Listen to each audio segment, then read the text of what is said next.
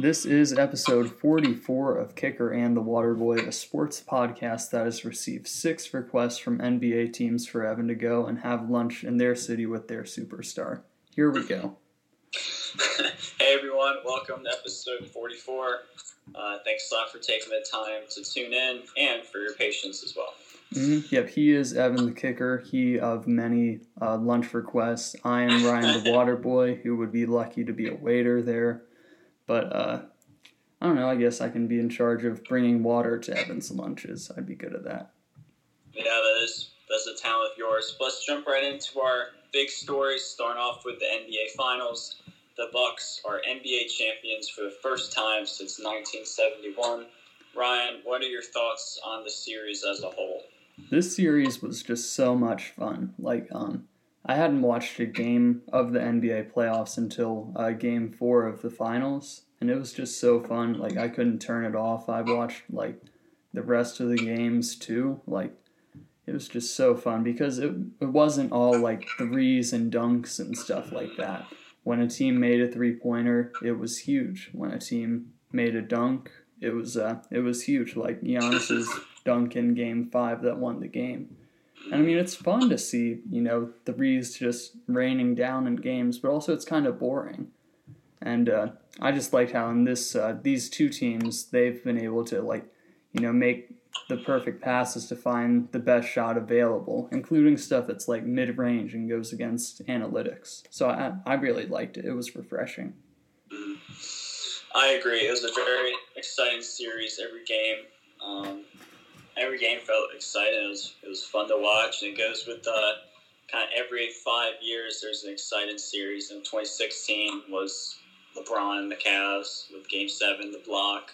And then 2011, that was, I think it was the Mavericks and Dirk Nowitzki. And now 2021 was Giannis basically taking over and going from 2 games back to win the next 4 to win the title for the Milwaukee Bucks for the first time in 50 years. And like you said, it was cool to see kind of all-around team play rather than just bomb the three. Yep, so team play over iso ball, that was fun, but I guess the question moving forward is, should other NBA teams try and follow the model of the Bucks and Suns like that? I don't know. It's hard to say. I think it depends on the personnel you have. I'll say as a spectator, at least for me personally, I enjoyed that model more that the Bucks and Suns employed. Should other teams try to do it? I don't know. I can't really speak for other teams and their situations. Yeah, they showed that it can work, but I think in most circumstances, teams are going to stick with the analytics-driven approach. Like, you look at the Nets with all the superstars, the Lakers, the Warriors, even the Bulls now.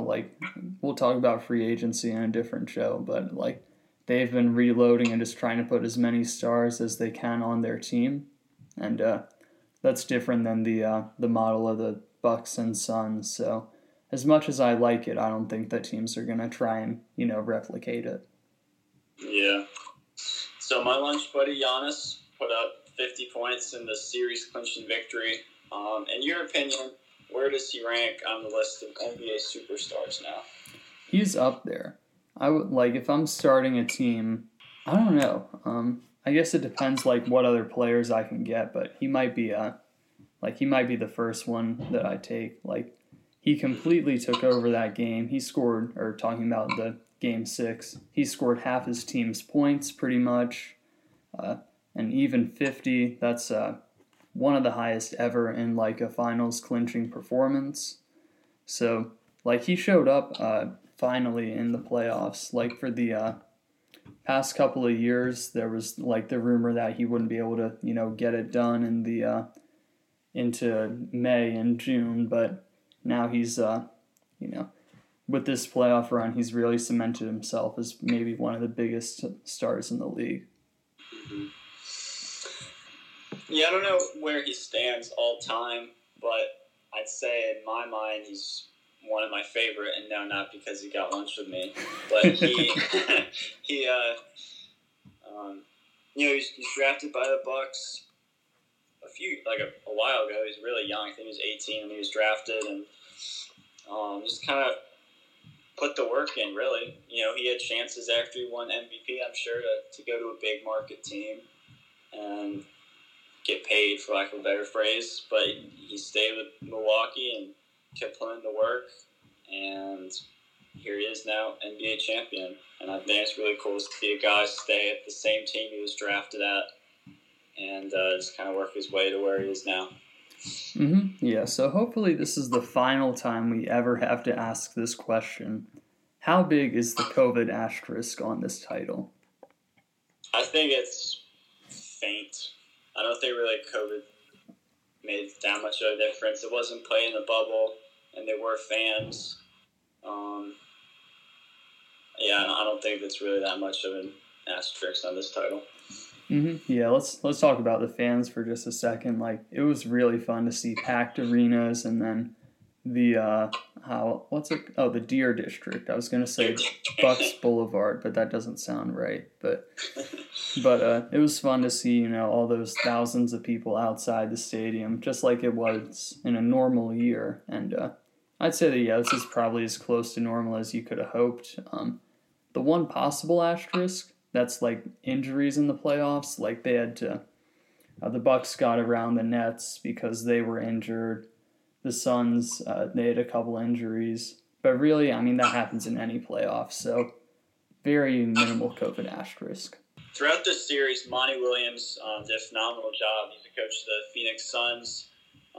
You think the Suns can come back in 2022 and have just as much success?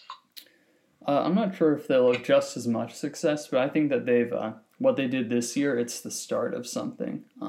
I don't know if they'll necessarily make it back to the finals every year, but I think that they've established themselves as like a really good team in the loaded. I guess it's the Pacific Division. I don't know for certain which division they're in, but they have to do battle with the Warriors, the Lakers, and the Clippers, and this team, like, they made it look like they could they could hold up in battle against all those teams throughout the year.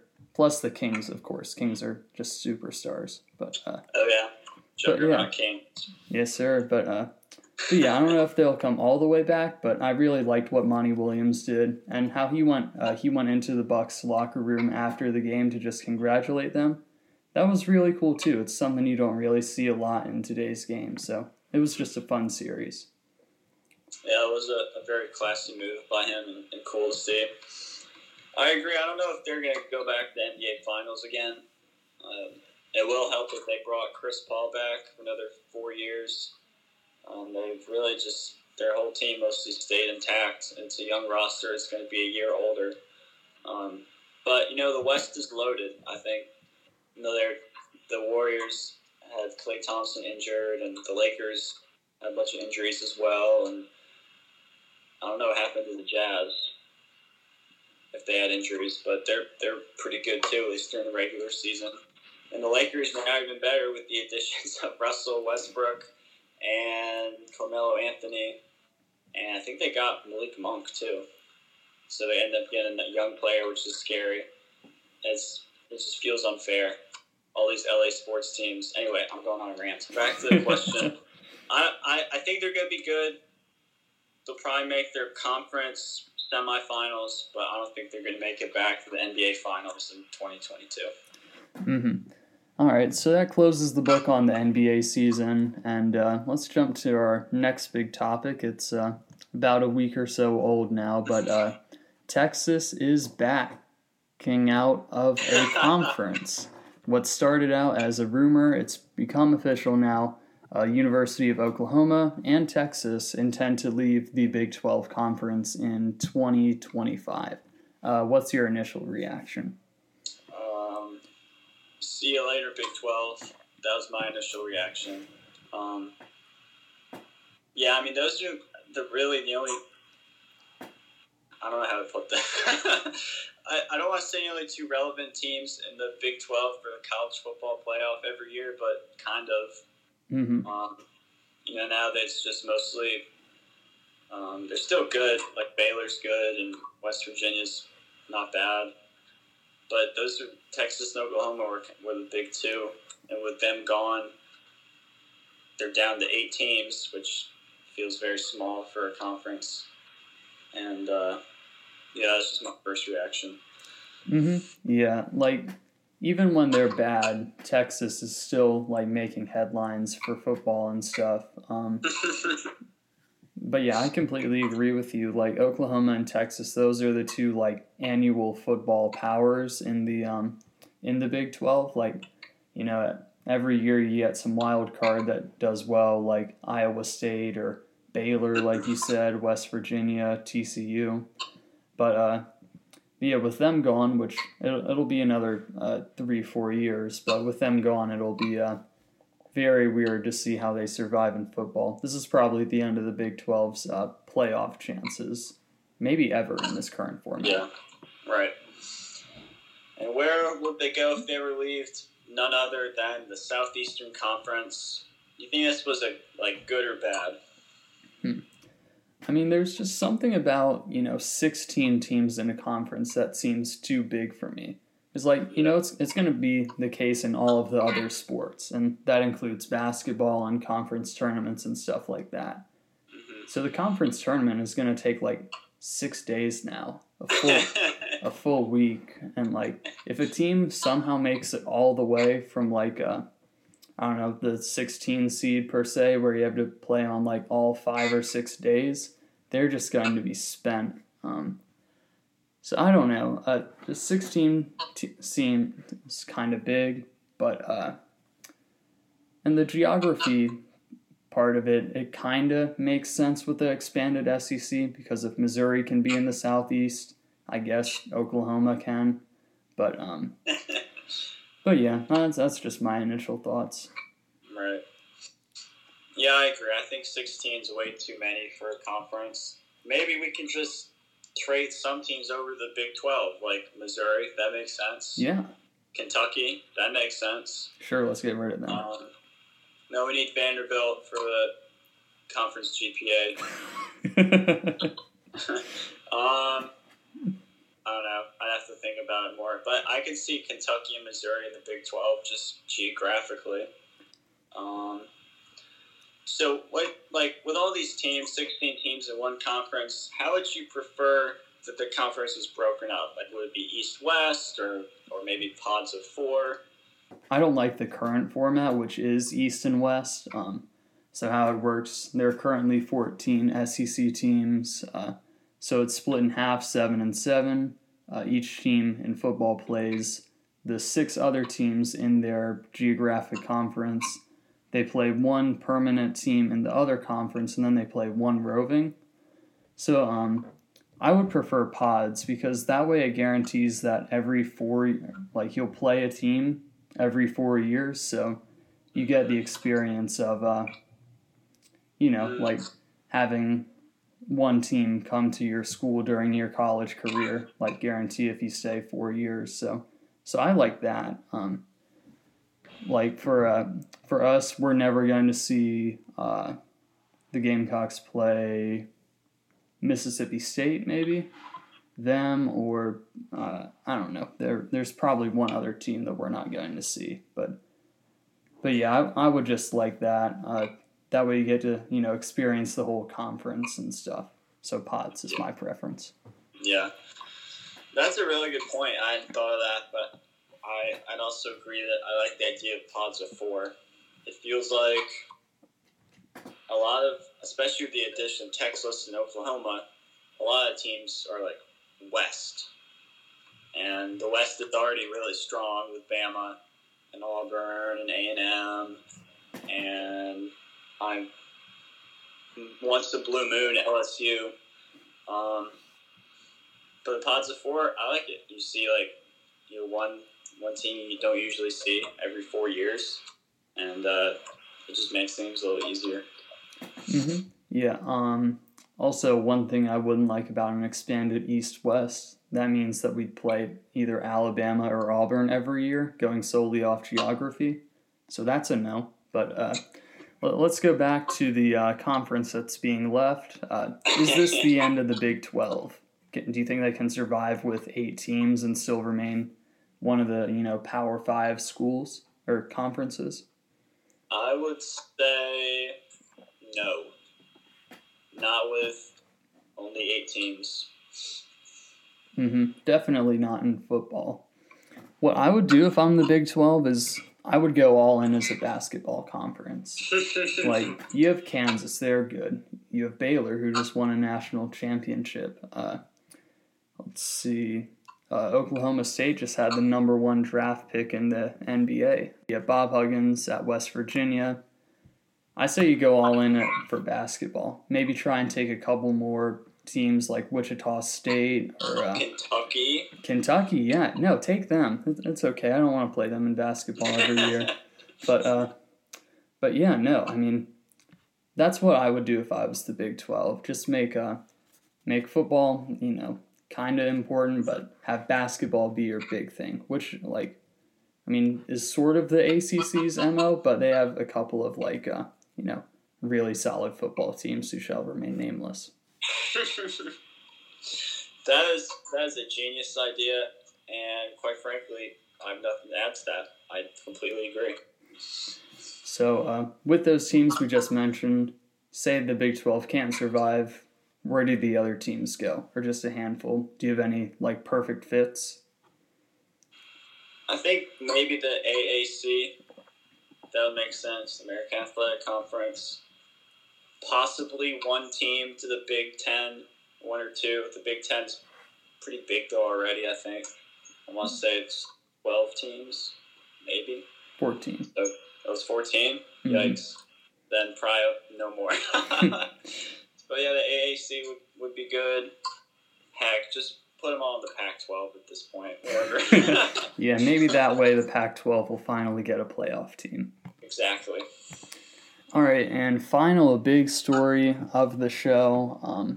It's Aaron Rodgers. He did a discount double check, and he will stay in Green Bay.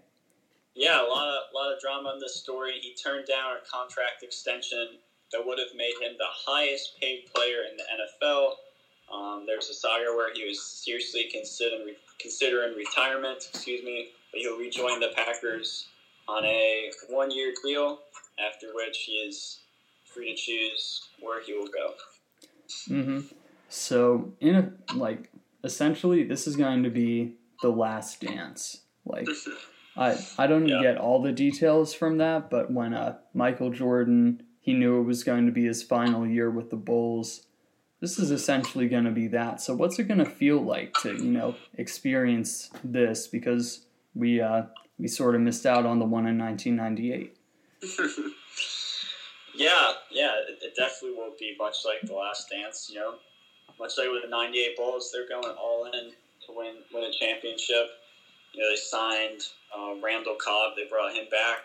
That was probably part of the discussion Aaron Rodgers had with the GM of the Packers is, hey, if I'm going to come back, I want this guy, Possibly. I don't know for sure, but it would make sense.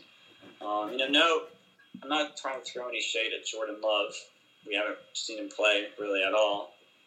But it's hard to replicate in Aaron Rodgers. No, I definitely agree. I think this is going to be one of the most exciting NFL trade deadlines in recent memory. I don't know what time in the year it is. It's probably just before halfway or something. But normally it's the most boring trade deadline because maybe you get an offensive lineman moved who can make an impact. But I don't know.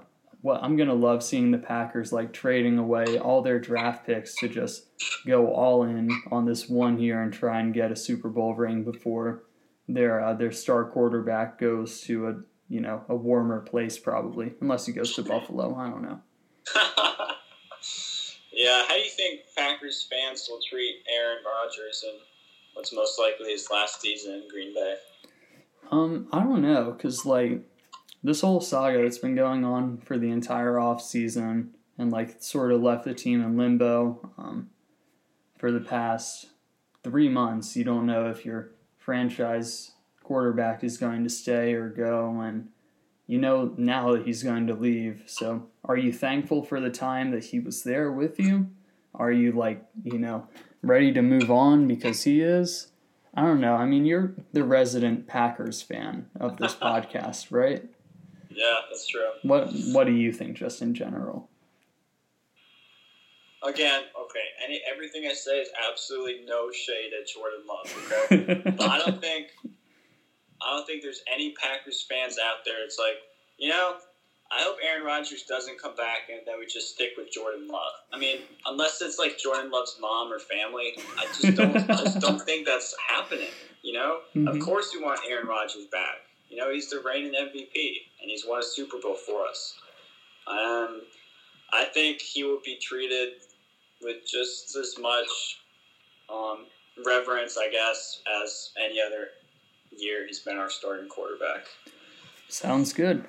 And sort of overshadowed by the quarterback situation is their wide receiver. It's Davante Adams. He's, really good. I don't know if they gave out an award for best wide receiver. There probably is one, and he probably won it. But in any case, he also hinted that this would be his final run in the Badger State. So, obviously losing Rodgers is going to be huge, but what about this?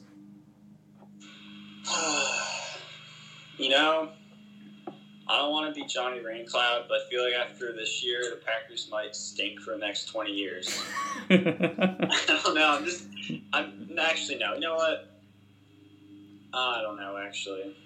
Mm-hmm. We do tend to draft well and develop players well, so we might be better. But Davante Adams has been phenomenal. I think even when Brett Hundley was quarterback, he still had like 10 touchdown catches in 11 games or something. I mean, he's phenomenal no matter who's playing quarterback. And all the defensive backs know they're just going to throw it to him. But he still catches it. And, again, last dance going all in for this season. Mm-hmm. And, you mentioned Last Dance. Final question. If they make a Last Dance documentary, who do you think would give the best, talking head interview that's sort of related to the Packers? I think it'd be funny if you just went to a local elementary school and had some of those kids do it, or perhaps Giannis. That'd be entertaining. Oh, yeah. Mm-hmm. He's the Wisconsin's new favorite player, I guess. But I would go with Jake from State Farm and how he was, split between the Rodgers rate and the Patrick Price. And this is this is probably the 5th time we've mentioned State Farm on this podcast, and we're not sponsored by them or anything. It just seems to come up. So it's good advertising from them.